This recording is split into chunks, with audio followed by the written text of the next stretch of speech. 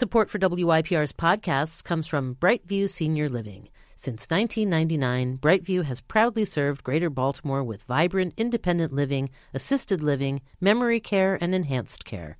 Find a community near you at brightviewseniorliving.com. The red carpet is amazing, and when Steve Martin hosts, and he's so captivating and funny, and you kind of just wish he was your dad. And the women and the dresses. So much talent in one room. It was going to be steampunk. I decided I'd fallen in love with steampunk. It's going to have welders' goggles and airships and monsters and missions. Hi, everybody. Welcome back to the Stoop Storytelling Series podcast. I am Jessica Henkin. And I'm Laura Wexler. And this week on the podcast, a family fantasy. We have two stories about parents and children living inside a story. And really, aren't we all? We really are. That's what a family is. It's a cult and a story. But before we get to our first storyteller of the day, we want to thank Park School of Baltimore, independent K-12 non-denominational school in North Baltimore. So this first storyteller, her name is Elizabeth Piper, and she's a writer and speaker. And she's sharing a story about a particular ritual that she and her mother wholeheartedly engaged in, and the fantasy of it and the way in which the fantasy both protected them and in some ways put them at risk. So take a listen. So my mom was one of those people that when she got excited about something, you couldn't help but feel excited too. Like just being close to her made you feel her magnetism, and she could make the most simple thing sound like the world's best thing. Looking back, I realize it's one of the things I actually kind of enjoyed about her bipolar diagnosis, really high highs. And one of the things my mom loved was the Oscars. She got extremely excited about the Oscars. Therefore, I loved the Oscars. And when she would talk about why she loved it, she would say, you know, the red carpet is amazing. And when Steve Martin hosts, and he's so captivating and funny, and you kind of just wish he was your dad. And the women and the dresses, and how they wore the dresses, and so much talent in one room. So my mom and I would always watch the Oscars. In 2003, we actually got invited to an Oscars party. Now, when you like the Oscars, getting invited to an Oscars party is pretty damn exciting, especially when you're Barbara Piper. So I was 12, it was 2003, we got dressed and went over to one of my best friend, Leah's house, where her mother and her were hosting the Oscars party. And we walked in, and there were some girls that I knew from school, and some moms that my mom knew, and some unfamiliar faces as well. And we walked in, and I remember I looked over to my right, and it was Leah's dining room. And there were lots of yummy snacks on the table. There were vegetables and hummus, there were chips and salsa, and pigs in a blanket, soda for the girls, and wine for the moms. And I looked to my left, and most of my friends were in the living room talking about the upcoming school dance and whether or not Chicago would win all the awards at the Oscars that night. And I remember feeling envious of the girls because they had this blissful ignorance about them. They could look at a bottle of wine and just see it as a bottle of wine. But I looked at a bottle of wine, and I looked back at my mom, and I thought, shit, something bad could happen. Now, my mom was such an exceptional person. I mean, my friends still talk about her to this day as being one of those fun moms that you just couldn't get enough of. I mean, she was vivacious. She was a storyteller, and she had stories about traveling through Europe in her 20s and serving in the military in her 30s when she was pregnant with my brother. And she said, you know, if I meet a man when I was younger, I said, if I meet a man, Elizabeth, I'll marry him. And if I don't, that's okay too. I'll live a glorious life, you know, full of travel and friends and laughter. But she meant my dad, obviously. And her accomplishments kept growing. She had a family, got 2 master's degrees from Hopkins. I mean, she was exceptional. So I always kind of saw her as wearing this cape. But when I was in the room and the wine was there and my mom was there, I knew that there was a chance, a good chance, that that cape could come off. And what it would be replaced with was something so ugly, I wanted no one to see it. It was our family's secret. They couldn't see it. And then I said, okay, well, there is that small chance that something bad won't happen. And there's been 1 or 2 times when she can have a glass or 2 and be fine and stop. And maybe it's one of those times. I tried to calm myself down. I didn't want anyone else to know that something could be wrong. And so the night progressed, and the Oscars began, and I noticed, drink by drink, my mom's wine glass would keep filling itself up. And I realized about an hour into the night she had basically a bottle of wine. And so my nerves were very heightened. And so the Oscars continued, and we were all in the living room watching. And now this was 2003, right? Our country, we're at war. It's after September 11th. George W. Bush is the president. And Michael Moore is nominated for an Oscar. So you put Michael Moore nominated for an Oscar, a bottle of wine deep, and my mom, God bless her soul, hardcore Fox News loving Republican. This is the recipe for disaster. So Michael Moore gets announced as a nomination, and he wins for his work with Bowling for Columbine. And one of the other mothers says, I just love him and I agree with all of his politics. And he's talking about how George W. Bush shouldn't be the president and we should be ashamed of it as a country. And my mom starts boiling. And before I know it, she stands up, looks at the TV, and says, "You are nothing but a goddamn liberal." Picks up her bag and says, "Elizabeth, we're fucking leaving," and storms out the door. Now, in my family, being called a goddamn liberal is an insult, let me tell you, or it was back in the day. Someone cuts you off in traffic, liberal. Michael Moore, liberal. I don't think he'd be offended. I wouldn't be offended today.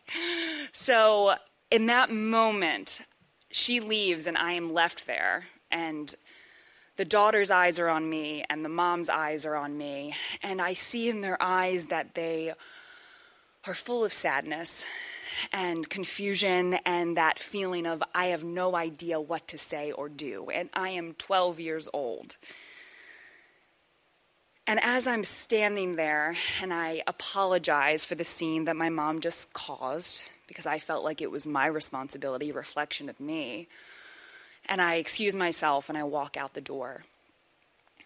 And I think in that moment, well, it wasn't clear to me then, but now it's so clear to me that, well, yes, I was full of shame for my mom and her disease, and shame for me being that young and having to deal with that situation. I think what makes me more sad than anything is that my whole life with my mom, the 22 years that I had her on this planet, all I wanted was for people to see her in the cape, to see the one who traveled to Europe by herself, the military-serving veteran, the charismatic woman that could make anyone laugh and bake you brownies when you're sad and rub your back when you're sick. I wanted them to see that version of her, but they wouldn't.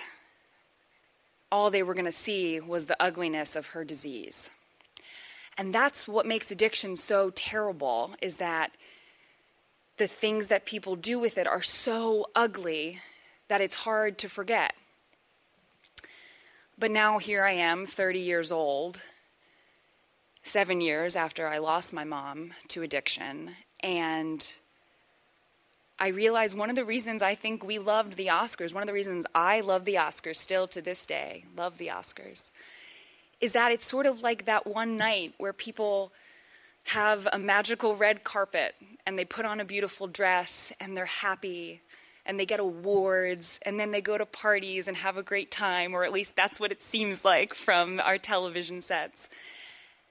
And I think for one night you get to wear a cape, and that's what I always tried to hold the memory of my mom as, not the ugliness of the disease, but the cape of everything else that she was. Thank you. Remember the early innocent days of Michael Moore? Like it just seems so. That was so funny. I just remember, gosh, thinking the fact that someone would hate him like that, and I don't know, it was so un-PC to hate him, and oh my gosh, I don't know, that was such an interesting moment and kind of a rupture in this fantasy of like the Oscars and everybody's dressed up and isn't everything pretty, right? Isn't it pretty to think so? And then, just kind of the ashes of that fantasy were left to Elizabeth. So before we get on to our next storyteller for today, we want to thank Golden West, a vegan Southwestern restaurant on the Avenue in Hamden, which has been feeding people throughout the pandemic. So please support them and get carryout or delivery. We want to thank Baltimore Magazine, covering the city, both online and the print edition, which you can find on the newsstand. So this next storyteller is Edward Gillespie, and he is a Baltimore City police officer, but he's unusual among city police officers in that he has a history degree and a Master of Liberal Arts, and he sort of came to policing as a second career. And he now works at the BPD's Academy, where he trains new cadets, and he's really working on trying to train them in all of the things that we need our officers to know and be and do and not do. And this is a story about his quest as a parent to find a story that will empower his daughter. Take a listen. So I grew up steeped in science fiction. This was in the 70s and the 80s, and I'm sure I was one of the few kids who knew all the words to that cheesy theme song to Buck Rogers. I was going to go drink at the Mos Eisley Cantina. I actually had the blueprints to the Battlestar Galactica. I wanted to serve on the Battlestar Galactica. Every episode of Doctor Who, loved Doctor Who. I loved his battles. I loved watching him prevail. So everything for me was science fiction. And that formed the bulwark of my understanding of the world. That was my lens. Shortly after that, flip, I'm a father. The years go by somehow suddenly I'm a father. One day I'm not a father, the next day I am. So there's no manual on how to do this. So I have to ask, well, what does one do to figure out how to raise a child, raise a daughter? What you do is you fall back on the stories that you've come to understand, right? So for some people, those are the stories of their families. And for some people, it's their religious texts. Well, for me, it was my autographed copy of Fahrenheit 451 and my autographed copy of The Martian Chronicles and all of the TV shows and movies and books that I'd read and reread over and over again. And so fine, I said, this is how I'm going to help her understand the world. Because I looked at this egalitarian, glowing world of the Federation, and I looked at this teenage princess leading a multicultural, multi-species rebellion against these fascists. And I looked at adventure and I looked at people venturing out, and I saw vision and I saw justice, right? And I saw adventure, and I said, this is what I want to give her. And the best way to do that, I decided, was to write it for her. I'm going to write a story, write a science fiction novel for my daughter. Why not? Okay. So it's going to have the ethos of all the things I want her to understand, the things I've learned from science fiction. That's great. So I sat down with my little laptop and I started going. And my vision was, this was going to be just a gift from Dad, right? So it was going to be steampunk. I decided I'd fallen in love with steampunk. It's going to have welders, goggles, and airships and monsters and missions. It's going to have, this kind of clunky, slightly sleek, slightly awkward technology. Great. I was going to be able to show, this was important to me, show her struggle. there had to be some sort of struggle against a larger power. There had to be resourcefulness, and most of all, though, I wanted it to be gynocentric. I wanted it to be about women and girls solving problems, right? I wanted the self-rescuing princesses, and I wanted women coming together to help be the heroes of the situation, to stop the threat, to be the champion of culture, that sort of thing. That meant a lot to me. I wanted her to have that. Okay, so I started into it. I started creating my set of characters. My main character was biracial, and there was neurodiversity in it, and there were LGBTQ plus characters. And I was like, I can't wait to give this to her. It just had that vision, that promise that I saw in science fiction for so many years, right? And the good guys looked like her life. I thought, great, this is how I want to proceed. And I'm plinking away on it on my little laptop. I've been through several laptops since I started the story. So I'm plinking away with my laptop, and I've got the news on. This is literally sitting on my sofa one evening with the news going, and I'm plinking away, and I heard myself echo what just came through the news feed. Grab her by the what? He said he could grab women by what? And get away with it because he was a star? And something sank in me. Something sank in me because, see, I was thinking as I was writing this, well, this is just a gift from Dad. She'll have the Hunger Games. She'll have this story, that story. This is maybe a little bit redundant, but it's just going to be a gift. And I remember thinking, well, she's growing up in a world where women and girls are going to be embraced for what they can do, for their strength and their brilliance. And then my patina of male privilege slid away in that moment. And I was pained, and I was scared. And I realized that the evil empire, even though we'd blown up the Death Star once or twice, was still out there. And I looked at her, and I felt a type of fear and a type of rage. And then I fell back on what my heroes always did. My fingers started moving, I kid you not, with even more fervor and even a fury, because now it had gone from a gift to a mission. The characters in that story were more than just concepts. They were something we're going to teach my daughter how to move forward in a world that I have to admit I didn't realize was going to be so difficult for her.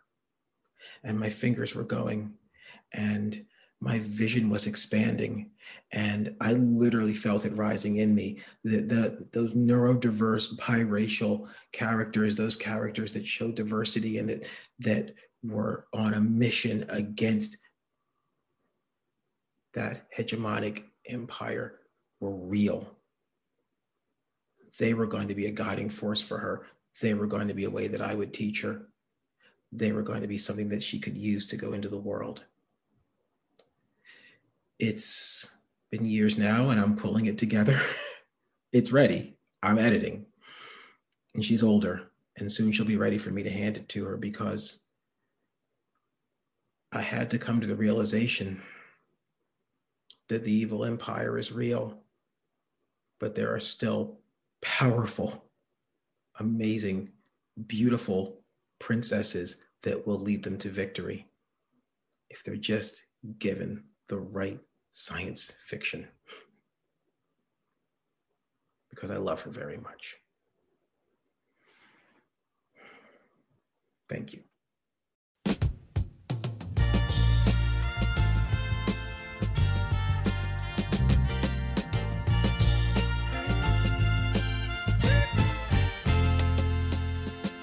So yeah, as of the telling of the story, Edward was still writing this book for his daughter, but what a cool thing for her to get and for him to do as a way of like changing the world, if only to like change the possibilities for her in this story. Yeah, he's such a great guy. And, you know, I could see how he would be very distracted during this time of year because he lives on 34th Street, which if you're a Baltimorean, you understand is Christmas Central. And so that's another aspect of fantasy that he's infused into his daughter's life. Yes. Well, before we get out of here for today, we want to thank the Wine Source. They're on Elm Avenue in Hamden, and they have all the wine and beer and snacks you need to get through this long winter. And we want to thank Maureen Harvey for producing the podcast. And please check us out at soupstorytelling.com to find out about upcoming shows and find our podcast wherever you get your audio content. Thanks so much for listening, and we'll see you back soon. Stay safe.